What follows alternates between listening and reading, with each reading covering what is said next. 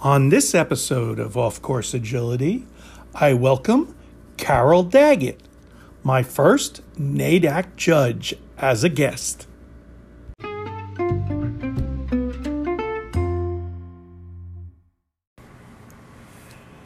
Today on Off Course Agility, my guest is Carol Daggett.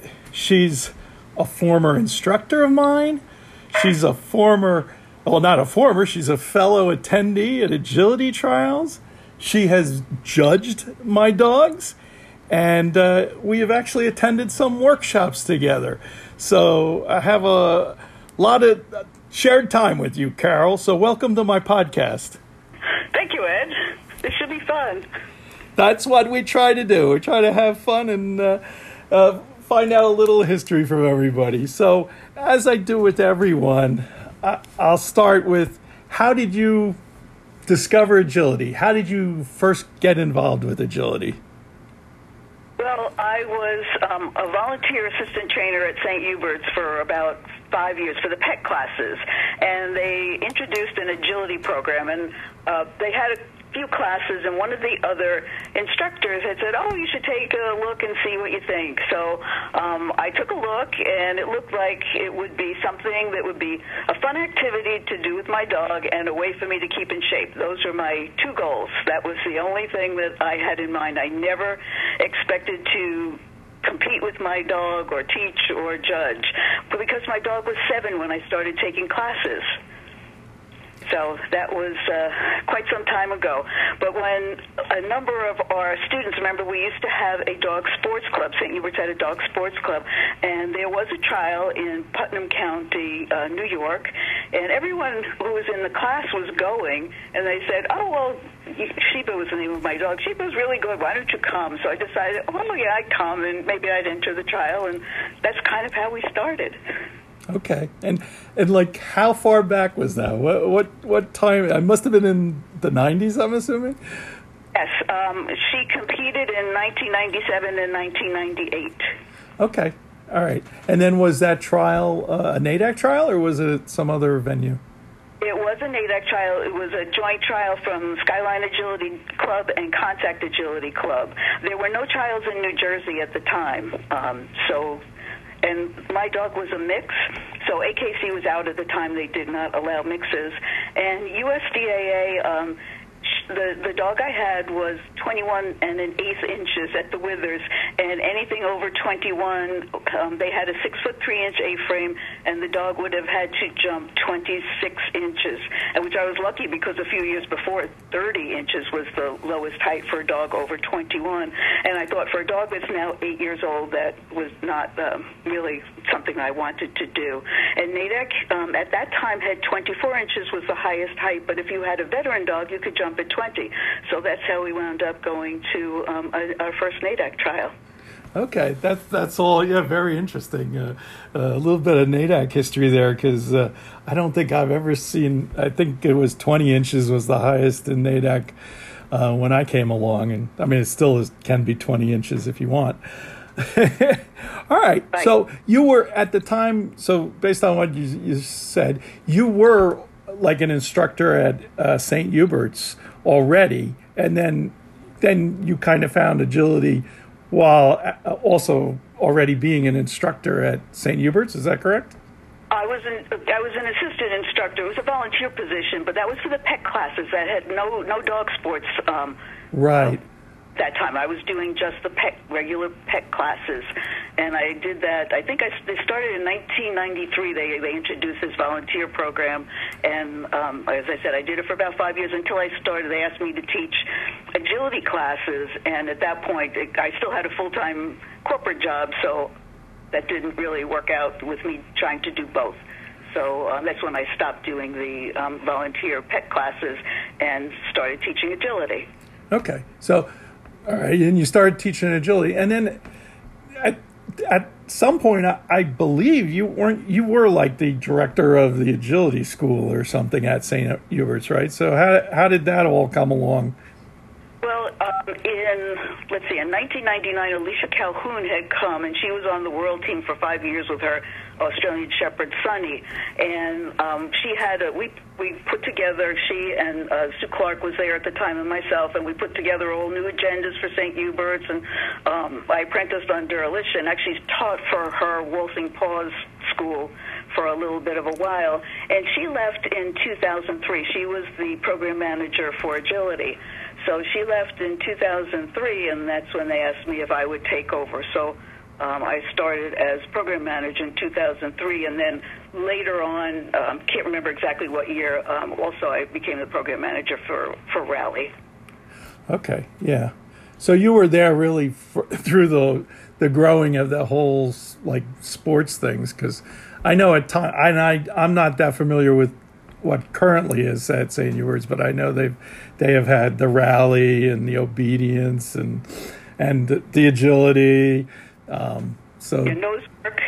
Yeah, nose work, right. So I know still, I think most people, I don't know about most people, a lot of people in this area who get a new dog will go to St. Hubert's to get, basic classes. But it's nice that now St. Hubert's has, you can still do those basic obedience type classes and work up through a certain number of those classes. But then it's nice to have other options that you can do other fun things with your dog. Oh, sure. They're all lots of fun, and you can always find something that your dog really enjoys, and that's the thing to try and do. Right. Yeah, it is. So have you ever done any other venues, or have you always been NADAC? I've only done matches in other venues. I've not done anything else other than NADAC. As I said, I couldn't do AKC, and then when I did my second agility dog, I could have ILP'd him and done AKC agility, but at that time still, you couldn't bring a non-registerable AKC dog to the grounds, and we had a mix. So Pat, my husband Pat, always used to come with me to trials, and I just didn't want to not be trialing with him, and we had no option of leaving the dog home, so I didn't do AKC. And then by that time, all of our friends who were doing agility were doing it in NADAC, so we just kind of stayed with NADAC, which we really enjoyed the types of courses and things like that. Plus, it's a time and money thing. I mean, if I look back, I would say on average we do less than 2 trials a month, and obviously a lot more in the spring and fall, and much less in the summer, and definitely in the winter. So, but we've always enjoyed the camaraderie that we found at the NADAC trials. It's always been a lot of fun, and like I said, all of our friends were there, so kind of stuck with it. Right, yeah. And I mean, I know that's why I never really tried any other venues, because I enjoyed going to the NADAC trials. And similarly, you remember Dino. I mean, I didn't have papers on. He was, a beagle, but I didn't have any. So, AKC, even at that time, they didn't have I don't know when they introduced the MUT program or whatever it's called under AKC. But people used to tell me, I could get them ILP'd in AKC, but I don't know, I just never really felt that I enjoyed going to NADAC. There was enough NADAC trials, so I always stayed with NADAC, and that's all I've ever done. So it's nice to have choices, though, because the courses are different, and so depending on what you like or your dog prefers, it's nice to have the choices. When I started, there was no CPE, no UKI, teacup. I couldn't do that, obviously, with the dog I had, but some of those venues were not around at that time. Right. No, I totally understand that. It's always nice to have choices, and I totally agree that that the courses in the different venues can be different, and but I do enjoy going to the NADAC trials, so I've stuck with that. All right, so I think I'd like to ask you a bit about now.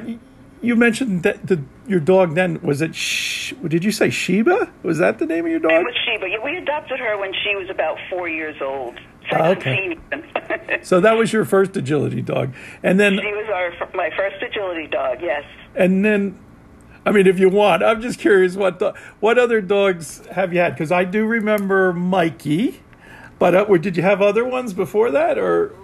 No. Mike was my second agility dog, and we adopted him somewhere between 2 and 2.5 years old. Belonged to a very nice family who shouldn't have had a border collie. Okay.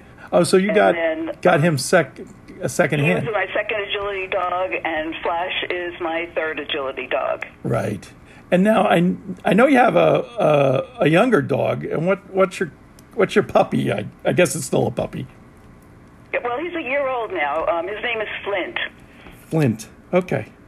And I know I met him once at some trial. I know he was very cute. I will tell you. I'll admit that. And I forget. Is he a border collie? He is. He actually is related to Flash.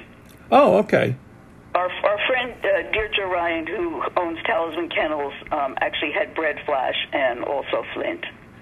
All right, so they have some. They have relations in the past there. Okay. Right. Actually, Flash's mother is Flint's great grandmother. If you did dogs that way. Okay. Yeah. All right. Very good. All right. So that's nice to know.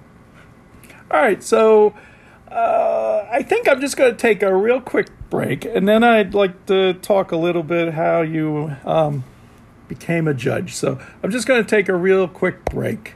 Is that okay? Okay. All right. This is Ed Peters, your host of Off Course Agility. I hope you are enjoying this episode. I'd like to ask you to help me grow the podcast. Tell your agility friends about us through social media or in person at a trial. You can tell your friends they can find us on Apple Podcasts, Spotify, Stitcher, and Anchor. The website, offcourseagility.com, points to our Anchor homepage, where you can listen to and find all our episodes. If you have any comments for us, you can email us at offcourse@optimum.net. And I'm back with Carol Daggett. So, you are a NADAC judge, and I would like to welcome you because you are my first actual NADAC judge on my podcast. But I'm curious, why did you want to become a judge? Well, I lost Sheba at 9.5 years old, and because I had no other dog, there was no one coming up with whom to do agility. I was so immediately cut off from the sport. If there were no really local trials, most of the trials were either 2 to 4 hours away. So if you think about it, how many times are you going to drive 3 to 4 hours, which is the most common amount of time we would have to drive, to go watch your friends, and then at the end of the day drive 3 to 4 hours back home? I mean, you may do that once in a while, but not very often. So the only way I could think of to sort of stay involved with the sport was to become a judge. I looked at what the requirements were, and I met the necessary prerequisites. So I attended a judging clinic in November of 1999 in Sanford, North Carolina. Wow. I didn't realize that's a long time. Okay, so you're down at in North Carolina. You went to a judging clinic. Wow. Right. And that's kind of a question. It may have changed since back when you first became a judge, but what's the general NADAC process and requirements for becoming a judge? Well, at that time, you needed to be an elite competitor. You needed to have experience in course setting. And like I was able to design courses for classes and things like that. So those are kind of the main ones. Okay. And then now, at this time, they will also ask for feedback on you. Like if you were to now decide to become a judge, they would ask, like on the forum, for instance, the NADAC forum, and say, does anyone have any comments about Joe Smith or whomever? Just to get feedback from other competitors or people who have had experience with that person. Right. Yeah, and I do remember, over the years I have definitely remembered seeing requests like that back when it was more like a email type server, and then on the forum I know I've seen those type of things too for people, and I think once or twice I've replied for some people that I knew, but you have to know the person to really be able to give any feedback on anyone. Sure. Yeah. Sure. So, okay. All right. So that's kind of how it does. So, and then I know that in the beginning you're like, maybe it wasn't the case then, but now I think you become like, there's like 1 or 2 levels before you become a full judge. Is that correct? Yes, and it was like that then. You became an SP2. You had to be under supervision. There was another supervising judge who would watch all of your calls, your course. When you're laying out the course, they would look at it to make sure that it was, an appropriate NADAC course.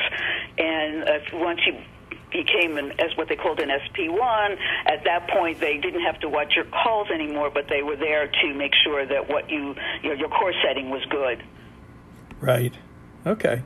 And then, clubs ask, they just look through the judges list and they ask, like, you'll just get requests from someone to be a judge somewhere. Is that how that works? Correct. There is a judges list. There's a judges list, and so someone from the club can go and look at that list and determine, whom they would like to invite. In some cases, it's because of distance. So, in other words, if you're a large club, you probably can afford to fly a judge in. If you're a very small club or have small trials, I should say, it's probably less likely you may look for a local judge. There are restrictions as to how within so many, like within 6 months, can you judge a trial for that same club, and also a distance. What they don't want is some, like, let's say there were lots of trials in New Jersey, which there aren't, but let's just say they were. They don't want to have the same judge be judging every trial in New Jersey.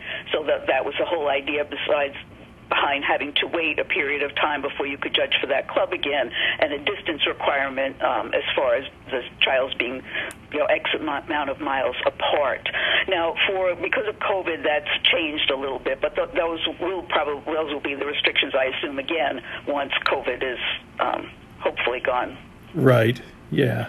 So since you've been a judge now, I would say it's like if that was 1999 that you first started, I guess you've been a judge for almost 20 years, right? Right. Wow.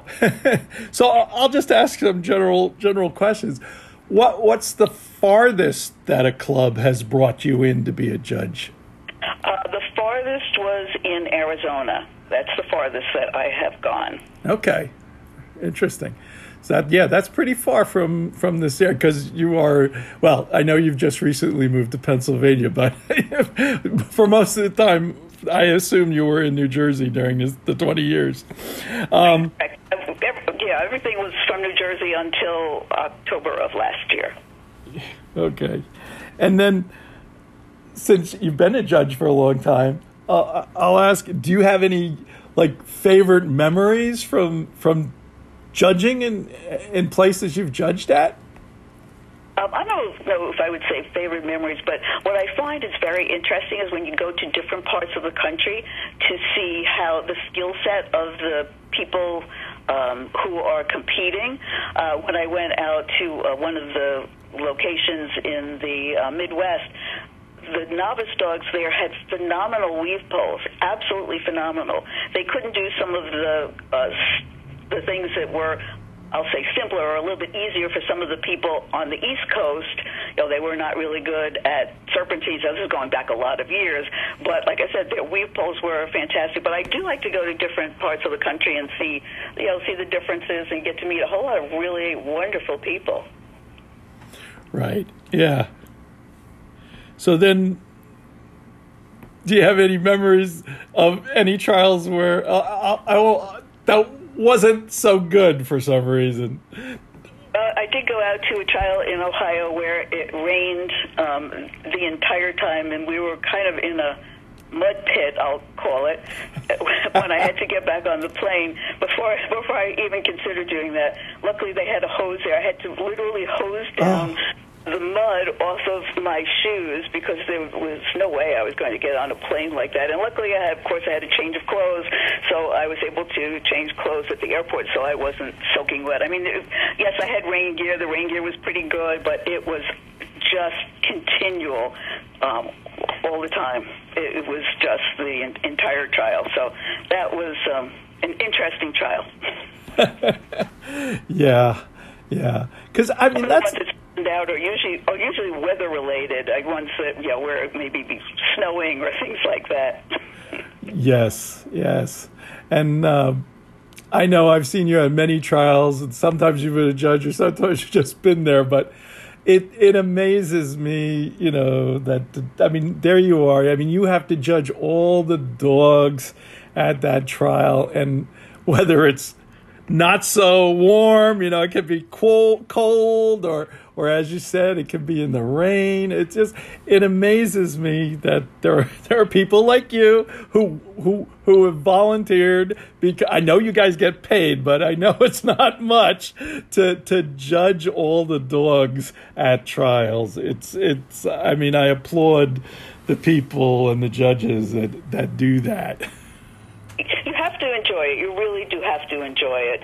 It is lots of fun the majority of the time. There are times it was like the heat index was 105, and it's hard to get through on days like that. But overall, it's still, I think, a great experience. And like I said, I've met people I never would have met were I not judging.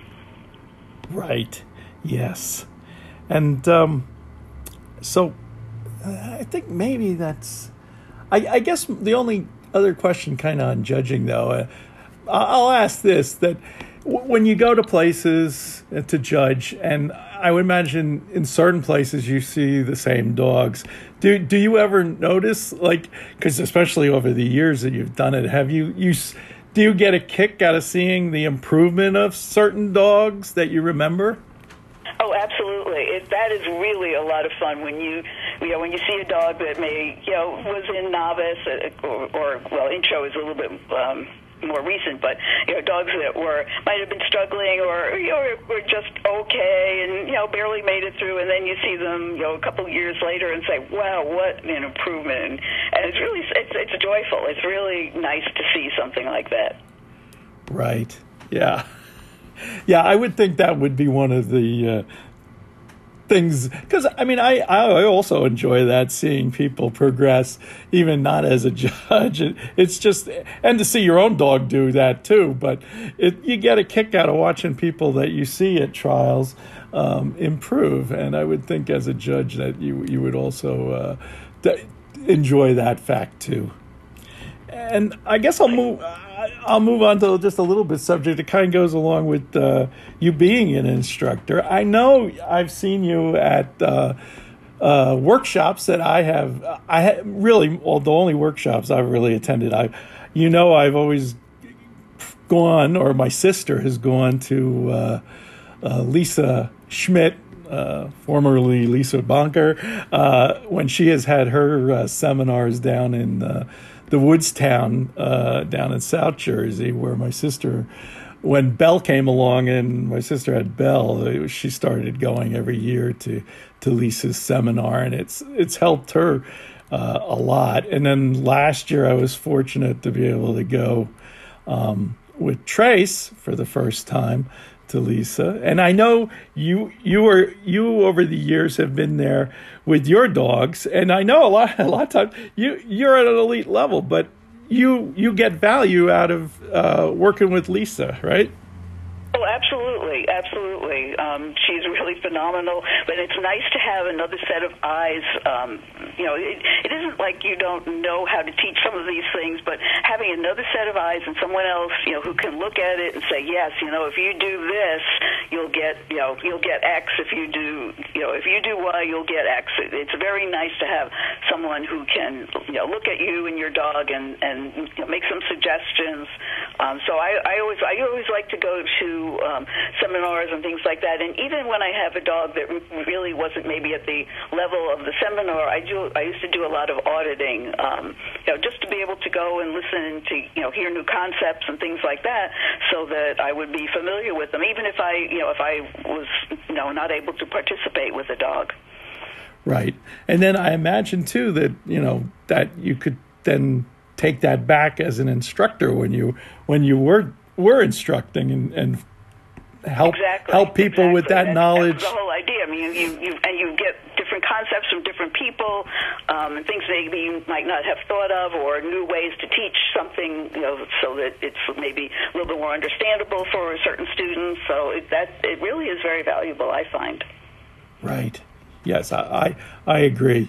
And I'll mention too that, and I don't even remember. I remember, but I don't remember what year it was or anything. But I do remember I went once to a Sharon Nelson seminar, and you and Pat were there, and Margaret was there, and I was there with Dino, and that was a very educational and interesting seminar with Sharon Nelson. I've been to it. Anytime she came to the East Coast, we always went to her seminars. I remember that seminar with Dino and the Red Barn on a rope. Do you remember that? Where she had put the Red Barn on a rope and had you run with it. Yes, yeah. I forget the yes. The dog, whatever that dog food is. It's like right, used to be the Dick Van Patten, whatever that brand. Yeah, I was amazed at what Sharon was able to get Dino to do at that seminar. It was just that was an amazing thing to me, because I went to that seminar and Dino, I mean, he was my dog and we had fun and everything, but he sometimes, wouldn't want to run. And when Sharon took Dino the first time, and like instantly Dino was like in tune with Sharon, and like watching her like with such commitment to what she was doing and telling him, I was like, wow, it was just so impressive to see. It's fun to watch someone else with your dog, or if you have someone else who can run your dog too. I always find that really interesting. Like sometimes I would run Pat's dog, or he would run mine, either Mike or Flash, and it's very interesting to watch someone else run your dog. It's kind of fun. Right. Yeah. And I'll mention that it's always when you and Pat are at a trial and you're both there as just handlers also, it's always enjoyable to be at trials with you guys, because often and because Pat, I'll just say, I mean, Pat, I will hopefully have a guest at a later date, but Pat, when he's a judge, he's very you're in that judge mode. But when he's there as another handler, he'll come up and offer a little advice, in a good way, and I always appreciate that. And you also are very supportive at trials, so I always enjoy being at trials with the both of you. Well, it's fun to see people succeed, and if there's something that you notice that sometimes, and it's funny, if you're running, and people can say to me, "Oh, do you know you dropped your arm?" And when I'm running, I just don't realize it until I look at the video or somebody says that, and it's like, "Oh my goodness, yes, I did. I didn't think I did that." So it is nice to have another set of eyes on you when you are running. Right. I definitely agree with you on that. It's nice to have other people that you that's watch you run, and you respect their opinion and things like that. Yeah. And I'll give you a compliment that my sister, she misses you as an instructor at St. Hubert's. So you are missed, Carol. Well, I miss being there. It was so much fun. It was such wonderful students and the other instructors that were there, as well as the office staff. They were really fantastic, and I really do miss it, especially the teaching. It's hard to step away from that. Right. Yeah. So I guess I'll kind of wrap it up a bit here. I have a question for you, though. Sure. Do you remember when you and I first met with Dino? When we first met, well... And Dino. And Dino. I'm going to guess it was when I went to one of your classes, maybe? But... No, it was... Dino and Druid were in the same beginner class. Okay, yeah. So Pat had Druid in class, and you were there with Dino. I think That's the first time I can remember seeing you and Dino. That's correct. I would agree with you. And it was at a class. So you were our instructor, and you were an instructor for both Pat, Druid, and me and Dino. I do remember that. And I remembered that Dino really liked Druid, and sometimes we had to separate because Dino would distract Druid, and Dino. It was fun. They liked each other. That was a long time ago. That was a long time ago, but I definitely remember that. And and you were very helpful, and that's why in the beginning I said you were one of my former instructors, because you were, and you helped Dino and me a lot. And at that point, I knew nothing. I was a total beginner. I didn't know anything. I was. It was like you have to start somewhere, and you have to have one dog is going to be your novice A dog, where you haven't done it before, and everything is new. That's right. All right. So I'm just curious. I really do miss the fact that I haven't seen you or talked to you pretty much. I would imagine it was sometime last year.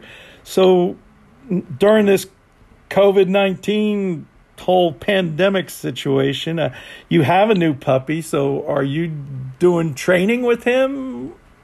I had taken him to a foundation class.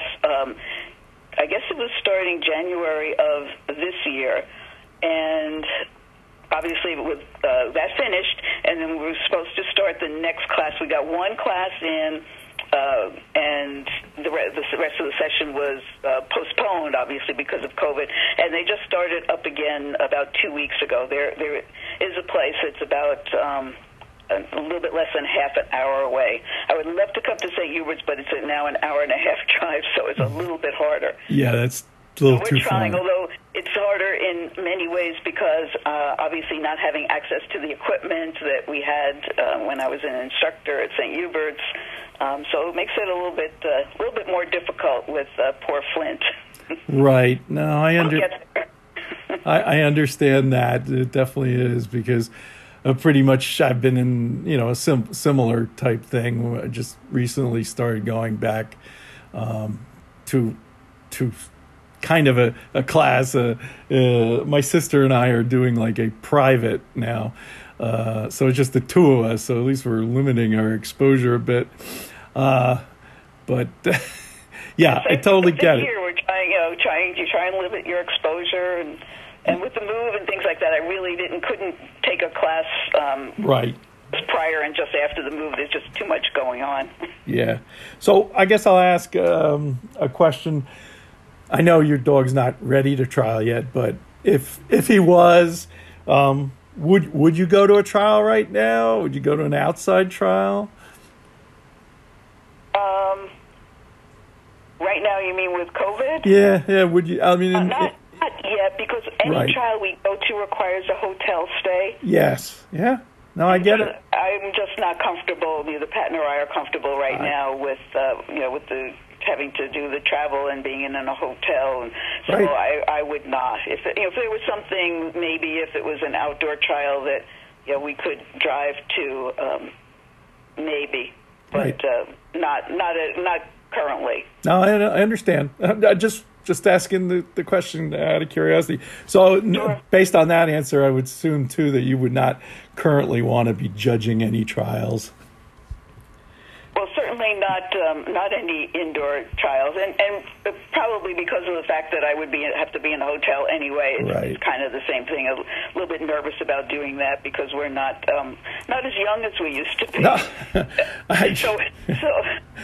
I understand. I mean, we're all getting older. Yeah, I mean, as a veteran handler, it puts us in a higher risk category. So we have to be a little bit more careful than your average exhibitor. No, I totally get that and totally understand it.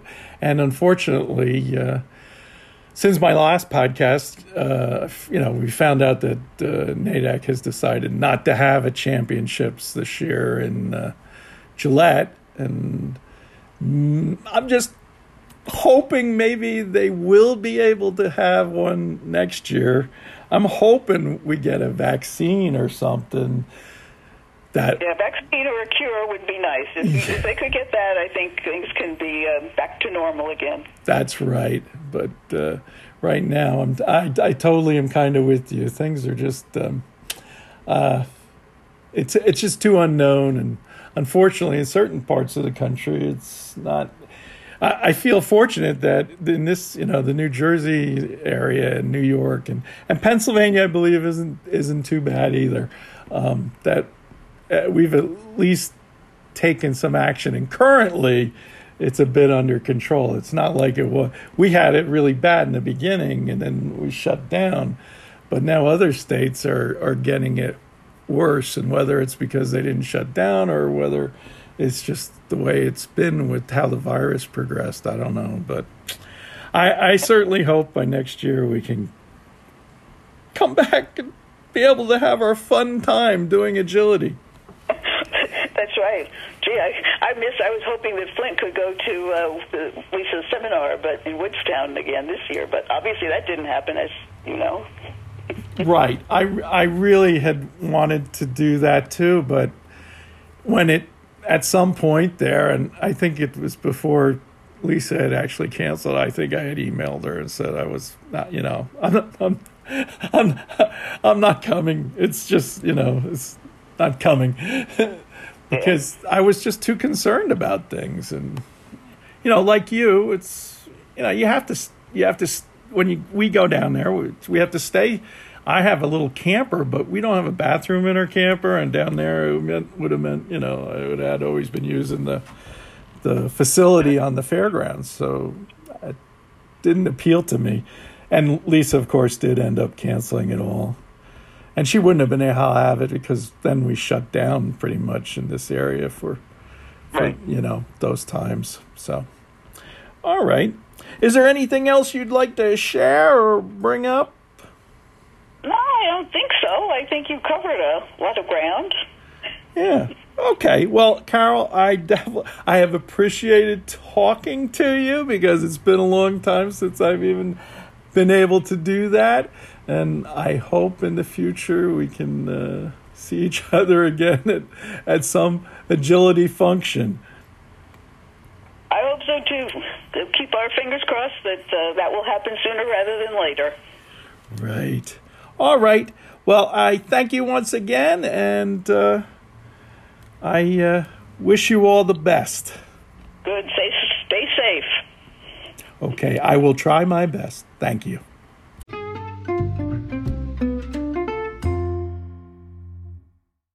I'm back with the final comment.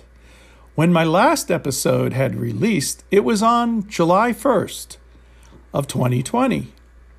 That was the same day that NADAC announced that they were canceling the NADAC Championships for 2020, which were to be held out in Gillette, Wyoming. I think it was a wise decision on NADAC's part based on how, unfortunately, the coronavirus is still affecting many states in our union. And I know Canada's doing a little better, but the virus is not flattening everywhere.